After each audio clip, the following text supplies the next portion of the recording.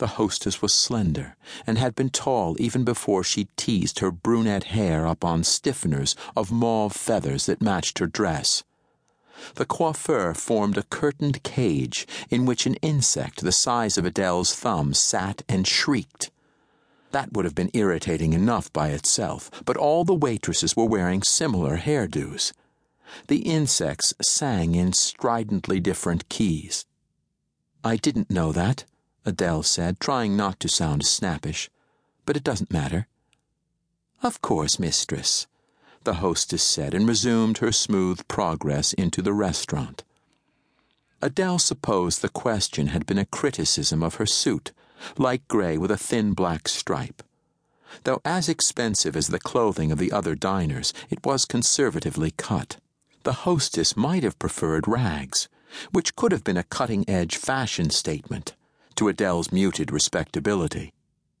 Adele smiled thinly, wondering if she might be able to convince the hostess that she was really a trendsetter, that in the past several weeks her severe garments had become the rage on Bryce and Plaisance, respectively the intellectual and political centers of the Alliance of Free Stars. She very possibly could. She could ape a Bryce accent flawlessly, but it'd be a pointless thing to do. Given that life generally appeared to be pointless, though, she'd see whether the idea continued to appeal to her after she'd met with Maurice Claverhouse. The hostess led Adele up a sweeping staircase to the mezzanine hanging over the middle of the regular dining area. People on the main floor followed them with their eyes. Under other circumstances, that would have irritated her, but this meeting was work. Adele was a signals officer in the Republic of Cinnabar Navy and an agent for Mistress Bernice Sand, the Republic's spy master. Both appointments had put her in situations more uncomfortable than lunching in a trendy restaurant.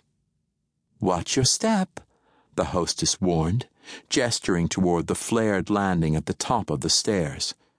It joined the mezzanine proper on a thin, curved line. The sky room must rotate.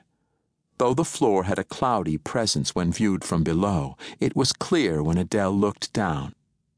There were only 6 tables in the sky room, arranged to put the diners on display.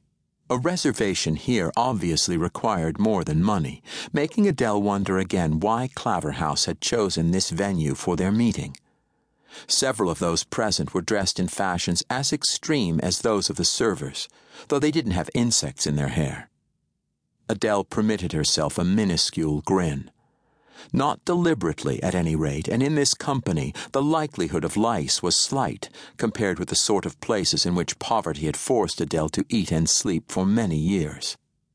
The Mundys of Chatsworth had been among the wealthiest and most powerful nobles on Cinnabar, but their property had been confiscated when they were executed for treason during the Three Circles conspiracy 17 standard years ago. Adele, then 16, had survived because she was on Bryce to continue her education in the academic collections there.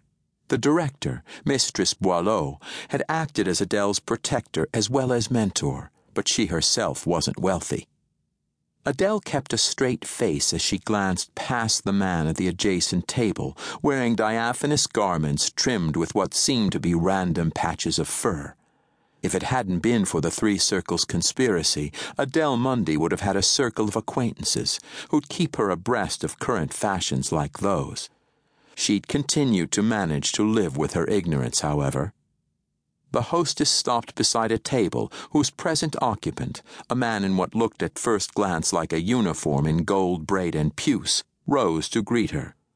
"Little Adele," he said. "Still the studious little girl, I see." "Good day, Maurice," Adele said. What was the proper etiquette in greeting a man who'd been old when you last met him as a child? "I'm still studious, yes, and probably as girlish as I ever was." Which meant not girlish at all, as people generally defined such things.